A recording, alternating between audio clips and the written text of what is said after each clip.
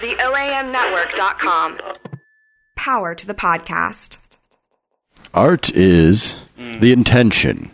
If an artist intends to create art, then the creation is art. What I want to know, is in the future, will they be able to tell between good and bad art? No. Will they be like, because you can't account for taste. This person is creating bad art, and these regions of his brain are lighting up. Welcome to Dr. Heckle, the science communication podcast that never calls you on your cell phone, late night when you need our love. You used to. On today's episode, brain regions involved in creativity, the many genes involved in earlobe attachment, and origins of the theme music for Megaman 2. Welcome to Dr. Heckle, the science communication podcast that will not save you 15% or more on your car insurance. With me today on the show with a Bachelor in Fine Arts with concentration in graphic design from the University of Memphis, the man behind the Creative Memphis podcast, Billy Nation. Welcome to the show. Pleasure. Thanks for having us. And with a Masters of Arts with concentration in journalism from the University of Memphis, comedian Doug Gillon. Welcome to the show. Yes. Hi, hello. Thank you, Mark. Now, we're going to delve into the world of science, but I want to hear first about what you have going on. So, Billy, tell us a little bit about the Creative Memphis podcast, how it started, what it is designed to showcase. So I first started the podcast with a partner of mine who has now moved on. He's not dead. He's still alive. He's just in New York, so he's dead to me. His name is Andrew Leibowitz. We started it with the idea of highlighting creatives in the Memphis area. So Creative Memphis podcast is an hour-long conversation with a featured creative. We talk to them about what kind of current projects they have going on currently, as well as what they're going to be doing in the future, and how they got to where they are today. We try to understand the creative mind and how it develops through the course of a career and finding something interesting. And we try to find what you can interesting people in the area that are making a name for themselves in interesting ways. Sometimes it works, sometimes it doesn't. You never know. I want people to be along for the ride to discover somebody new or more about the person that they already know. Great. That sounds fantastic. Now, of course, we have another creative here. You're a comedian, Doug. That's right. And, and so tell us how you got into that sphere and perhaps a bit about your process of creativity. Yeah. Well, I got into comedy, I think, through working in journalism and working particularly in advertising. When you study journalism, they always say that's the way to go make money if you get tired of telling the truth. Is you can go into advertising because we try and say anything we want. I had a wild cherry Pepsi, today for lunch, right? And it says wild cherry flavored with artificial flavors. And I was like, so you can just say whatever you want now, huh? Because I was thinking wild, that seems weird, right? How do you find enough wild cherries to actually, flavor all of the wild cherry Pepsis? Maybe you just determine the difference between a wild flavored cherry and a cultivated cherry. No, that's exactly. Then you can say wild cherry flavor. See? Yeah, that's exactly it. Some scientist like you, sat in a lab and came up with 5 different cherry flavors, and they were like, "This one's the best." And some marketing guy was like, "I don't know, Coke and that's how marketing guys talk. They go, "I don't know." No. Yeah, start out every conversation. I don't know. That's just how you do it. And then they were like, Coke has a cherry Coke, and Dr. Pepper has a look at that cherry. We've got to differentiate ourselves, guys. Let's go with wild cherry. Well, that way they can be edgy. Right. Yeah. Pepsi's about youth, right? Yeah. So anyway, So my creative process is thinking about things that are right in front of me for way too long, and then seeing if anything comes out of that. But it does. It comes from the idea of advertising and journalism is all kind of about being shorter and communicating something with somebody and causing a reaction, particularly in advertising.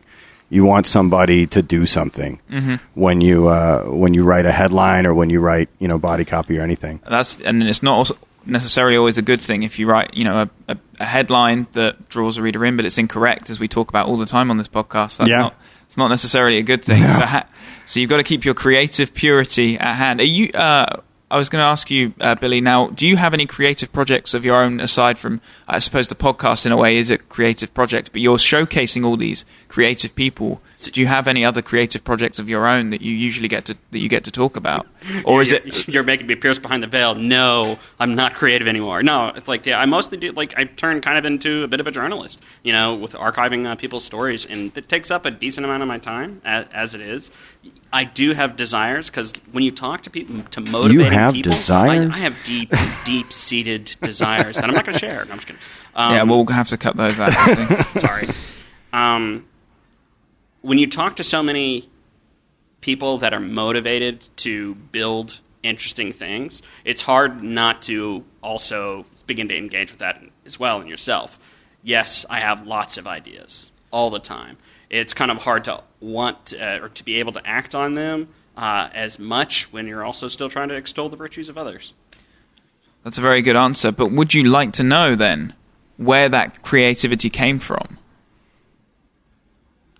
in people? What do you think creativity comes from? Do you think it is just a innate natural ability someone has, or do you think what do you think about creativity? I've and where got it a lot comes of from? answers for that one, coming from a lot of different directions, mostly stemming from I don't think you can answer it, so now I'm interested in what you have to say. Well, okay, so up until recently, the origins of creativity within the brain has been largely inconclusive. Obviously, it's very difficult to study regions of the brain. Now, but there is, of course, many groups working actively towards trying to dissect out actions of creativity and brain functions that are associated with it. So there was a paper in the journal Neuropsychology in 2014 that it went over, first of all, that there is emerging evidence from some consistent results about an important role in the inferior prefrontal cortex. Now that's regions associated with controlled memory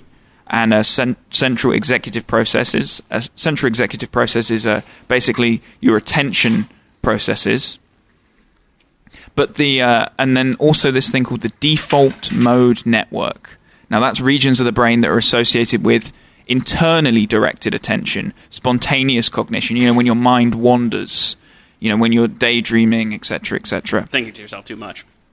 Now, the association between those two regions hasn't been necessarily dissected too much. And so what this group did is they took a bunch of people and they did divergent thinking tasks. Now, if you think about exactly right, yeah, a divergent thinking task, you take, in front of you on the mic, you have your a water bottle, and your use of that water bottle is to drink water out of the water bottle. A divergent thinking task, you would be asked to think, what is an alternative use for this water bottle? Hey now. And you're thinking of something else that made you say, hey now? Absolutely not. I don't know what you're talking about. You're thinking of something else that made you say, hey now? That's an example I'm of not going to put anything else in there. Divergent thinking. And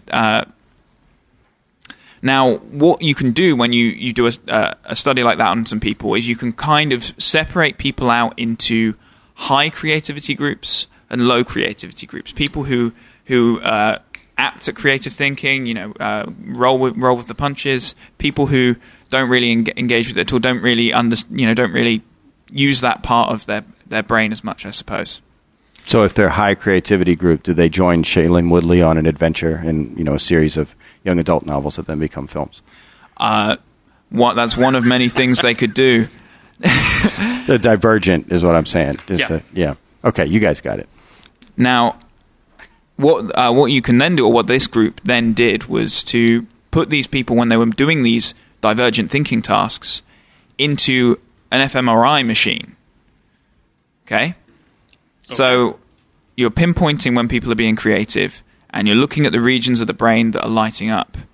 And what they showed was in their highly scored creative group,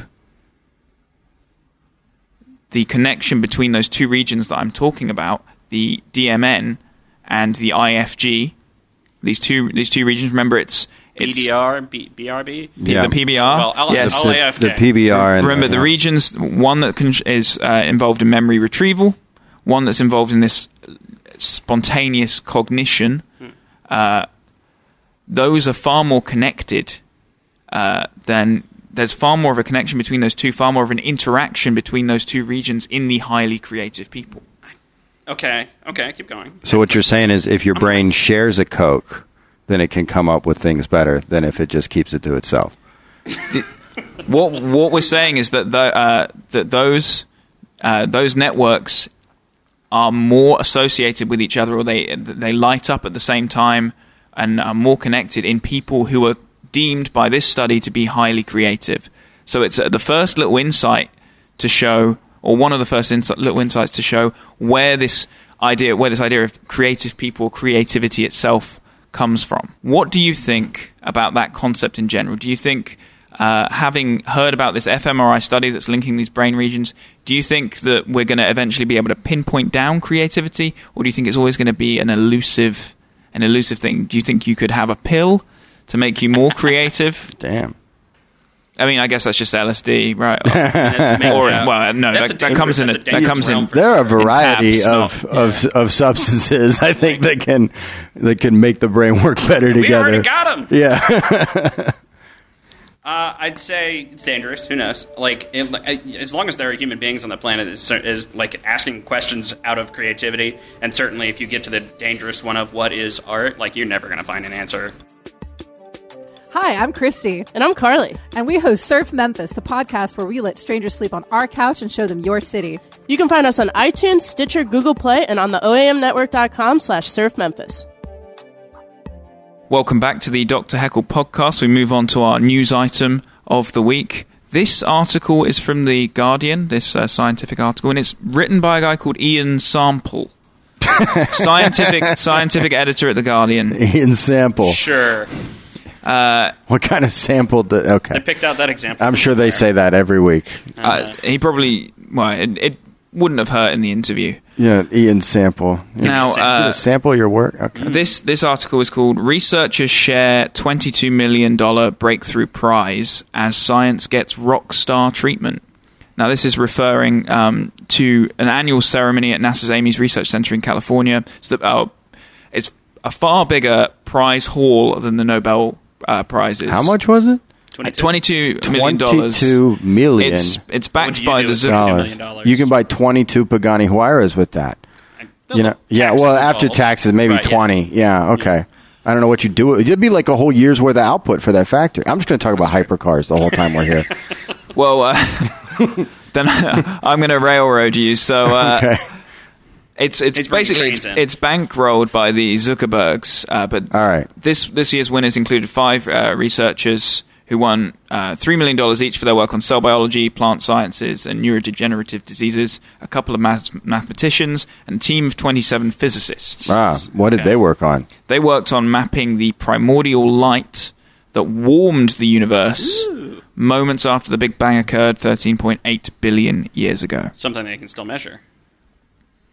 Yes, something they can still research and measure. It's insane. That's made up. No. They just don't invent start doubting it. science They're like, now. No, they're just like, see that moved this way. Here's this old picture. Space has a temperature. You can measure it, and apparently all of space, like the in between all the stars and the planets, has a temperature, right? Yes, yeah. If it was absolute zero, then nothing would exist at all. Right. Absolute zero, you will get temperatures so close to absolute zero out in deep space, but nothing will be absolute zero. Yeah. I think it's funny, this whole idea of that sounds so insane that somebody could track light from, what'd you say, 8 billion? It has to be more than 800 billion years ago. What'd you say? 13.8 billion years ago. 13.8 billion years ago. I mean, that's so long, right? And then the idea that somebody could through wavelengths and pictures and data and all this different stuff, that they could figure out the way that's moving. And I just feel like the kind of person who, I mean, I was kidding, but who says that ain't real, that's all made up or whatever. That's the same person who, when they said, hey, this, when they're grabbing air is something. Oh, that ain't real. That ain't. Well, it's kind of akin to, if you think about it's like a blind person being asked to make a accurate map of the world. Yeah. You have to use all of these auxiliary factors. You can't use if you're blind and you're trying to make a map, you can't use your sight. You would have to use touch. All of your other senses. All of your other senses, touch, hearing, etc., or Let me go taste some dirt. Yeah. Exactly, and to build up a detailed picture of the Earth without being able to see any of it, that's effectively what scientists are doing to the universe, because they have to use all of these insane pieces of sensory equipment, detecting things on the far range of the EM spectrum, etc., etc. That you obviously wouldn't be able to do, and our ancestors haven't been able to do. Another winner, Joanne Chory at the Salk Institute in San Diego, she was honored for 3 decades of research into genetic programs that flip into action when plants find themselves plunged into shade. So you know how plants and trees, She's making super plants. She's teaching plants how to... Oh, you're talking about how like a vine will move to follow sunlight.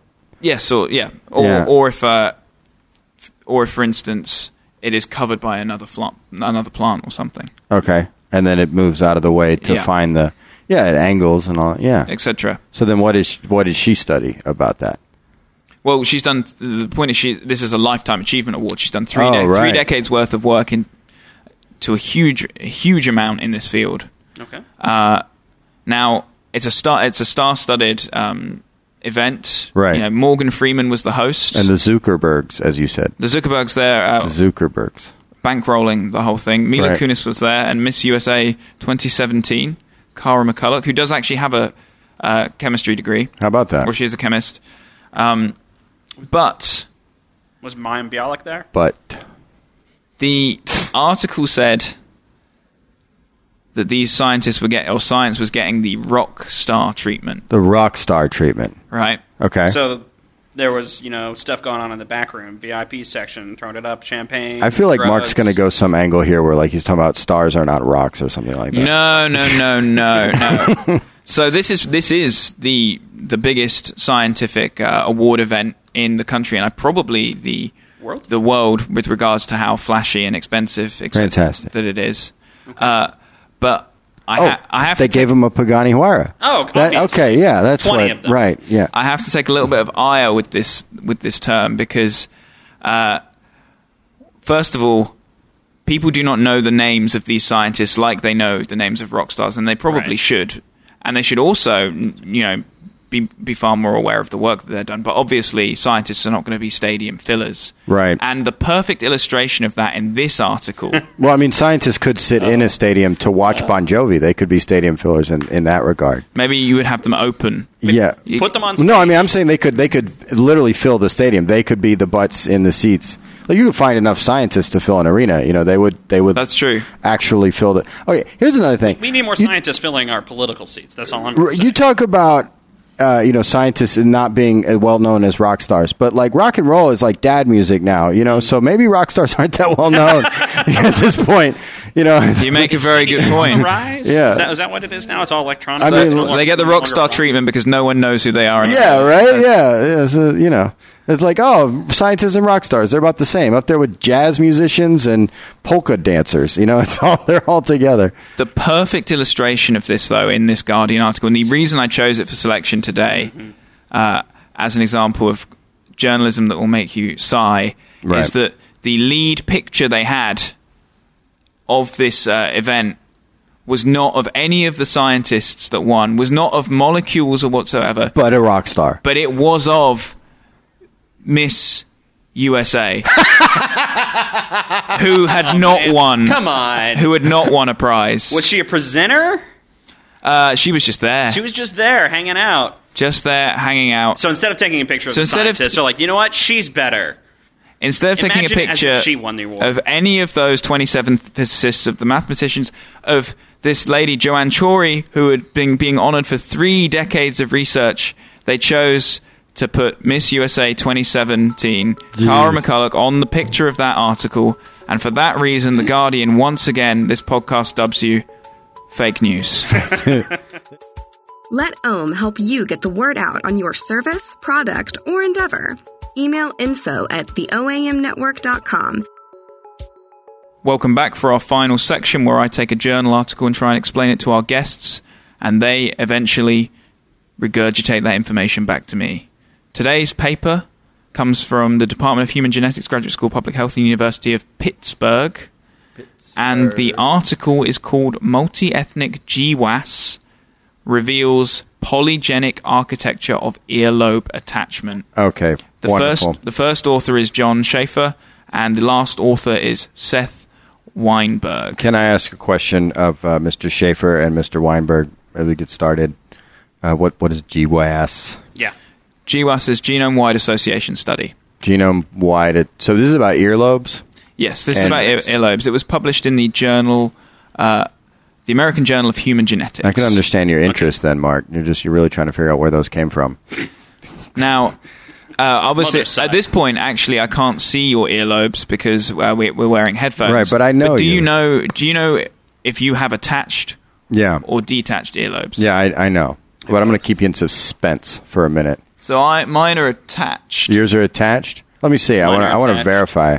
His are kind of mostly, attached. See, my earlobes are attached, but I talked about another part of the ear that isn't the earlobes, and it's this front top part right here. You can see it rubbing. Yeah. That right-hand side is different than it is for most people. Oh, yeah? That slant. Because you have a Most slant. people have a slant. Mine does not. You have a slant On the right-hand side. Yeah, your earlobes are attached. Mine are definitely not, man. My ears are hanging low. Your ears hang low. Do you Walk to and fro? Yeah, that's how it goes. There you go. Fro and two? Just sod them with the something. Maserati.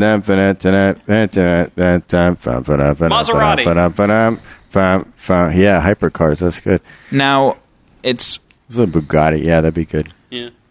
Earlobe attachment has long been known to be a genetic trait, and it's been argued actually for the past 100 years or so whether it is something that's caused by a single gene, something that's caused by many genes working in concert together. And it turns out it is far more complicated than originally thought. Now, a genome-wide association study is basically GWAS. You sequence the genomes of all of these people, and you're looking for a specific trait. You've got information on whether these people have attached earlobes, partially detached earlobes, fully detached earlobes. Right. Earlobes detached in their youth. Or in earlobes detached in their youth. Or it was like drugged down by a particularly heavy earring, or they had like one of those devil's rings made into it, because then you got like that.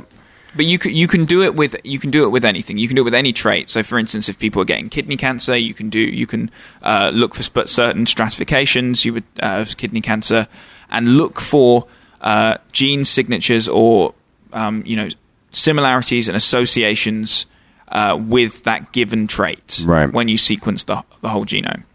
Now, for a lot of diseases, this actually hasn't necessarily pulled up as much great information as and you would initially hope, because if you think how large the genome is and the evolutionary... How large is it? The evolutionary history over time, you've got a high signal-to-noise ratio. Now, signal is your real effect. Noise is just random variation not associated to that effect that maybe upregulated in that certain population. There may be a higher prevalence than you would expect, but it might not mean anything. Yeah, okay, I didn't catch any of that. Yeah. Okay, so let's forget about that for a second. There's a sequence of GWAS. Yeah. You sequence everyone's genome. Right. You sequence everyone's genome. GYS, YSG, GWAS. Yeah. Sequence everyone's genome. You then say, okay, of all those genomes I've sequenced, who has the attached earlobes? Okay, and then when you look in there, in the sequence data, in the RNA sequencing data, sometimes. Sorry. Ribonucleic.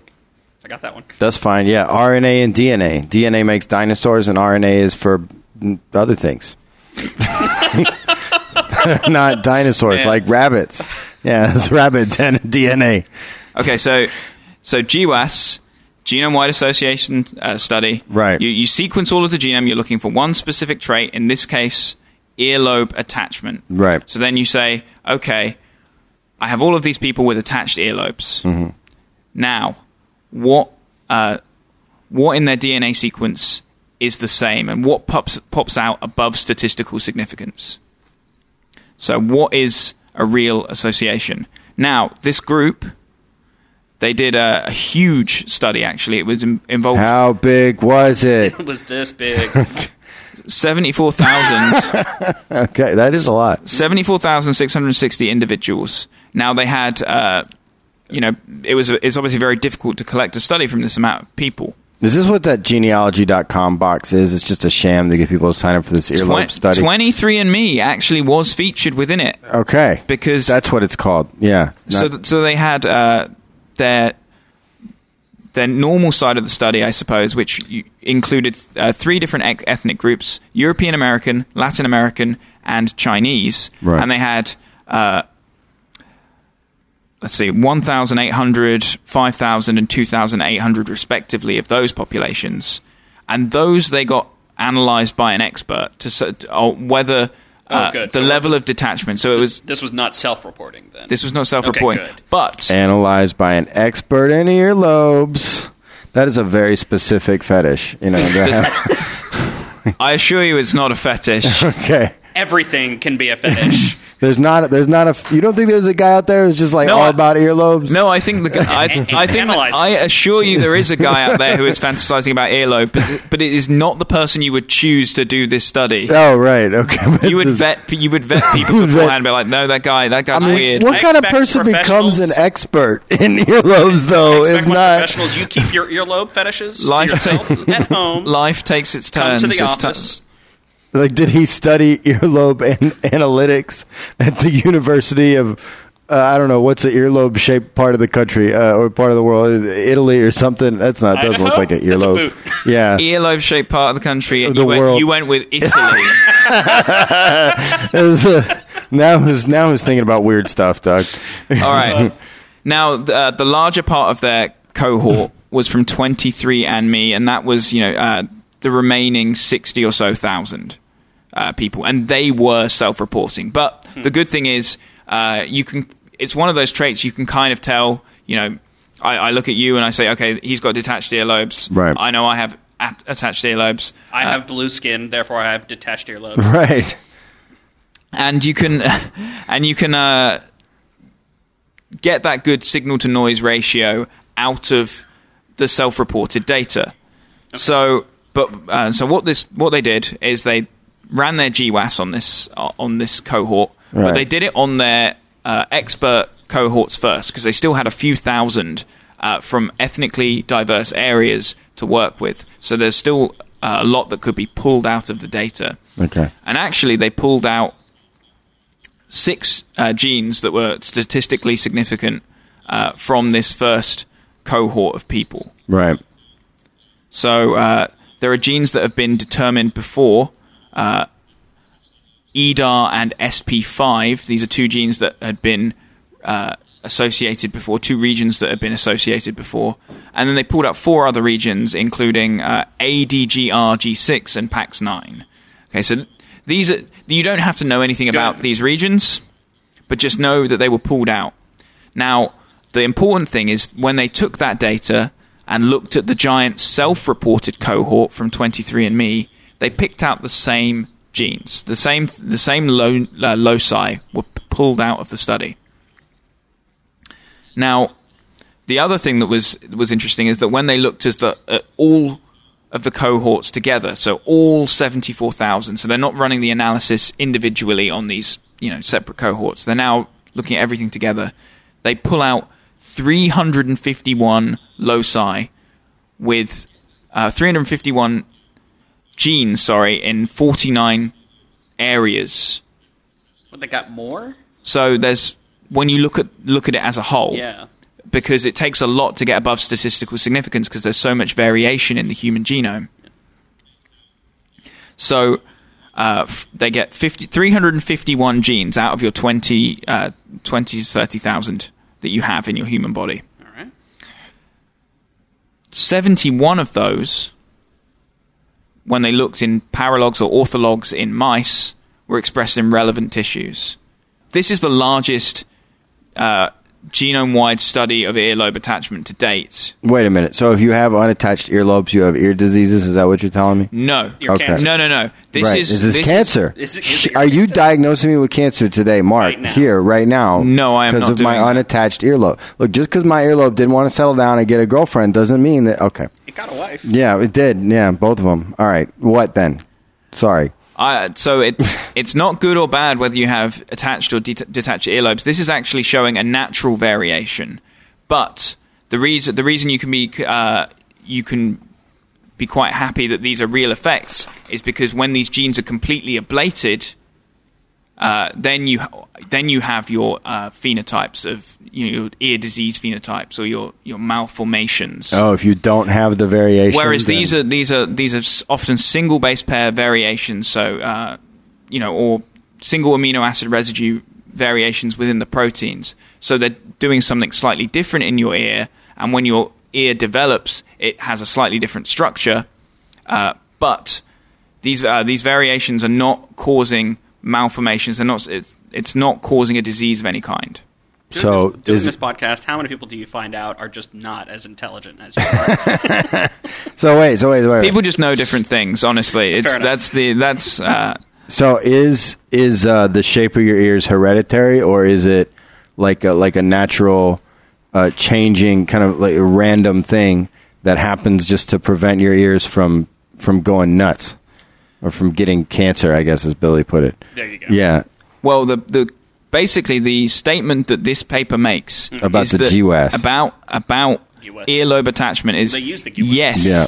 It is an inherited trait. All right. They already Genetically, knew that. Anyway. which they already knew, but the myriad associations that they saw demonstrate that it's a polygenic nature of earlobe attachment. So it's not a single gene that is causing your earlobes to be attached or not attached. This is, and that is something that have been perpetuated through so the primary argument is literature. over. This is something you learn in school still, Sure. is that it is an example of Mendelian genetics where, it's a single gene trait, and if both your parents have it, you will have it, etc. If one of your parents had it, maybe 50% chance. But that's not necessarily... It's a far more complicated situation than that. Am I the only one who was surprised at the way he said myriad? I thought he was going to say myriad or something like that. I don't know what the British pronunciation of that word was. Myriad. He just said it like we would say it. Yeah. Oh, okay. It is the same language. Yes. I like it. What did you say? Mendelian genetics. I mean, I know about the P's and everything, but you described him as Gregor Mendel, Mendelian. Mendelian. I think I said Mendelian. Probably Mendelian. Okay, so that's how you say that. Mendelian. Some other genes that were picked out in this study as being associated were TBX15, PRRX1, and ZEB2. Interestingly enough, TBX15 is implicated in something called cousin syndrome. That one's going to jail too. Yeah, right. These guys are just on a spree of diseases, Criminal and genes. they are awful, awful genes. And I think it's good that scientists are tracking them down and using fingerprints, RNA Cutting off their fingerprints. You're really going to regret this in a second. And ZEB2, which is implicated in Mowat-Wilson syndrome, that's where the ears are cupped and the earlobes are upturned with a central depression. Now, I mean... What is that? Is that like where you look like a cartoon character? Like what kind of... I don't know. A central depression? Yeah. The central is where, the ears are causing you to be sad at that point. We can all share That's why he said I was going to feel bad. He said I was going to... Okay, exactly. I don't think so. I think why I'm going to feel bad is still coming. So the take home, the conclusion here is it's polygenic. They observe several genes in which there are pathogenic variants and that are known to cause human syndromes with ear phenotypes. So these are the diseases that they cause, and their hypothesis is that it's not. Whereas these deleterious variants, these things that stop the genes from functioning, they can cause congenital defects and in someone. But regulatory variants, like what they detected here with the single base pair, single amino acid changes, variants in the same genes can influence then normal variation, i.e. normal ear development, attached or non-attached lobe. And the final note from the study today is the reason this is important is it may lead to a better understanding of the genes regulating earlobes, which could help to treat developmental abnormalities of the ear, jaw, and mouth. Now, Yeah, all right. the sobering moment has arrived where you must now explain everything they did. And I didn't get through everything, but Right. everything they did Right. back to me. Oh, that's why I'm supposed to feel bad, because I thought it was called Dr. Heckle. I think, It's he's this trying is to give us a hard time. Right. Well, everything they Purpose of did. it. No, as much as you can. Yeah. You can. Tell me what this group did. They got in their Gwissmobile. Yeah, they got ran the over GS. a couple of people. They just asked some people, God, why are you an ass? That's what And they did. Signed up for Ancestry.com. Yeah, no, okay. Like, seriously, though. I mean, I think he wants us to actually He does. try. He Yeah. does. You're right. So, okay, so a bunch of two guys. It was two. There was two guys. I remember it was two dudes, Yeah. and I don't remember their names. The sample size is 74,000. Yeah, they had a which is huge actually sample pretty big. size that they got from Yeah. 23andme.com. Part of of it it. was, yeah. They had a lot of different. They had a lot of different types of people. You know, racial type. No, I didn't. You didn't talk about black folks though. You said like European Americans, and you talked about Asian. You said like Did something you like say European. Yeah. What was the thing? What was It was European Americans, Latin Americans, and it was a Chinese population. Right. So the- Now Yeah. you have to take they were doing black earlobes matter. I think is something we need yes. to address here. Yes, they do. Yeah. But in this study, they did not have the data on it. Data collection needs to clearly be better on the African American earlobe population. Okay, Billy. So far, I think we're doing good, man. Not only have we remembered key details, but all right. So RNA was involved at one point. Eventually, dinosaurs. Yeah, dinosaurs were there. And no, they were looking for an amino acid chain, so they broke all this shit down. You know, they broke it up, they broke it out, and they identified all these different sections. Yeah. There was something like 300 something and 45 something. 313? Yeah, something at one point. And one of them was like K-Pax 9, which is the 9th film starring Kevin Spacey. Zeb 2. Where exactly. Where, you know, but then that got canceled because of sexual harassment suit. Well, but So- it's now starring Robin Wright again. Right, Good. yeah. So, you know, so K-Pax 9 and Zeb 2 and like 5 or 6 other ones. And then what they found out was that you see, they compared this to mice, you know, when they were looking at the different, that's where the relevant tissues came in, right? Because they were talking about, you could, we're going to look at this genome, and then we're going to look at this genome, we're going to look at this set of genes and this and that. And then Doug's got they're it. trying to look at the relevant tissues, you know, that are from the mice. Like that means, you know, in the same area. Like like tissue is not like a Kleenex, you know, it's like a part of your body. You know, or a group of cells that are similar. I think. Tell me what you do with your tissues. Yeah. Okay. So, but that was right. Yes. Do you remember it that way? That was right. Yeah. So then what? Then they said, oh well, look, there's all these variations, and these variations are definitely what do you say, hereditary, like Mendelian, like the Star Trek villain. Yeah. Yeah. And then he said that but the variations. Mm-hmm. If you get a good variation, then you don't have a bad variation. Was basically what he was saying. Was what I heard. Is like if you're in these variations that are normal, attached, unattached, then you're not like undercupped and depressed and all that kind of thing. Like with the Popeye ears or whatever it was he was talking about at the end there. My central's not depressed. Yeah, and then they said that they could use this because you're like, oh well, who gives a shit, right? Like who cares if you can tell me if I'm going to have weird shaped ears. You know, that's not like Alzheimer's or whatever. You know, what are you wasting your time on? But then he said, no, they can use this to like find congenital. That's the word. That's like babies, right? Infants. Yeah. Is that what that means? Do you know what that word? I don't know what that word means. What does that word mean, Mark? Congenital. What does that word mean? It means from birth. Yeah. Okay. Good. Okay. So, hey, all right, there we are. And then they can track birth defects of the lower half of your face. So there is a point to knowing and staring at somebody's earlobes. So we just need to go or walk around the entire cross-town concourse now and categorize everybody. Right, and then we need to find the relevant tissues that have been implicated. Mm-hmm. Yeah, we need to implicate all the. I think the whole idea of implicating bad genes and bad bacteria and all, like, hey man, you're next to the gene that causes Alzheimer's. You're implicated in the causing of. And then I feel like I should have somewhere to go with this, but I think I'm about out of steam. Did I miss anything, Billy? I really don't think so. I think you did a fantastic job. I'm just going to sit here and look pretty. He is very pretty. Thank you. It's a nice beard, man. You missed a huge amount. No! But in the time you were doing your explanation that really wasn't making any sense, I did look up, and Robin Wright has detached earlobes. Oh, All right. there we go. So My explanation didn't make any sense. you're in good company. It made it made some sense. Now, that brings us to the end of the show, but I have spent the past half an hour or so reeling off information to you guys. Right. And now it's time to flip the tables. Do you have a fact for me today, Doug Gillon? Oh, you want something fast? Let's go. All right. That's a good way to add. Yeah. I'll redo that bit again. All right. Okay.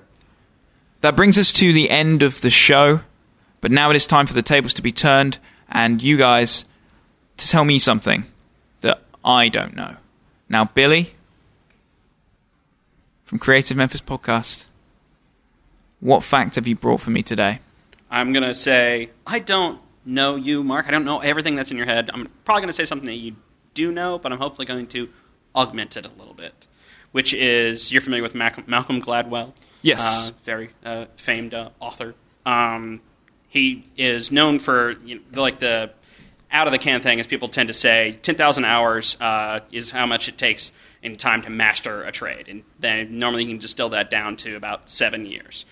But just to say you take 10,000 hours at taking a right-hand turn makes you an expert at doing right-hand turns doesn't also make you an expert at driving just in general. It has to be a challenged and thoughtful 10,000 hours. And that's a callback from our first episode. Joey Miller was bringing that up back in 2014. That's interesting. So you can't just learn a trait or learn a task and repeat it over and over again. And whilst I suppose you would get to a certain level, eventually you plateau. You have to constantly challenge yourself, breaking boundaries and barriers during that 10,000 hours to become a master. Otherwise, you may eventually just hit a point and you think you've figured everything out, and you really haven't. Okay, so me and Billy, we went to high school together, and we knew each other before that, and mostly because we both like video games. And when back then it wasn't cool. You had to seek out people who like video games. And then we were a band together in high school. So my fact for you today is about music from video games. So the video game Mega Man 2, absolute classic, original Nintendo. Also Rockman 2, if you go to the Japanese version. Absolutely fantastic music in Mega Man 2. The original compositions for most of the music in Mega Man 2, only one of those compositions made it into the game. That was the Crash Man stage. Most of those compositions were rejected by Capcom as sounding too gamey and too fun because they were written in a major key. And the actual compositions, which became mostly the legendary ones that we know today, in particular the Metal Man stage and Dr. Wily Castle Stage 1, everybody knows that, were written in a minor key with a driving bass line not too dissimilar from amazing, legendary 70s and 80s and 90s and 2000s and 2010s rock band Iron Maiden with a galloping bass line for energy and a minor theme to indicate a sense of suspense and adventure. That is fantastic. And he's doing it justice today. He's wearing an Iron Maiden T-shirt. We will post a picture of that. Yeah, and Eddie Instagram page. is actually Iron Man here. This Iron, yeah, he's okay. Fantastic facts there, Doug. Now, finally, I'm going to give you a chance to plug your wares. Tell us where we can find the projects that you're working on and what you're doing in the coming year. You can find my podcast at creativememphispodcast.com. You can also find us on Instagram, Twitter, and Facebook at Creative Memphis. Great. And Doug, what projects have you got coming up? Yeah, the biggest thing I do is I do a monthly show in Memphis, Tennessee, stand-up called Tuesday Show Comedy. It is every month at the High Cotton Brewing Company. And you can check that out on January 30th is the next one coming up. But we do it every month, and you can see who's coming up, what kind of shows are coming up, either on Meetup, that's the Meetup app, or you can find us at Memphis is Funny, Memphis Comedy, or on Facebook, facebook.com/Tuesday Show Comedy. Great. Now, that is the end of our show. Thank you, Billy Nation. Thank you, Doug Gillon. Thank you, Mark Brimble. Thank you, Mark. Thank you. And Thank you, Doug. Good night.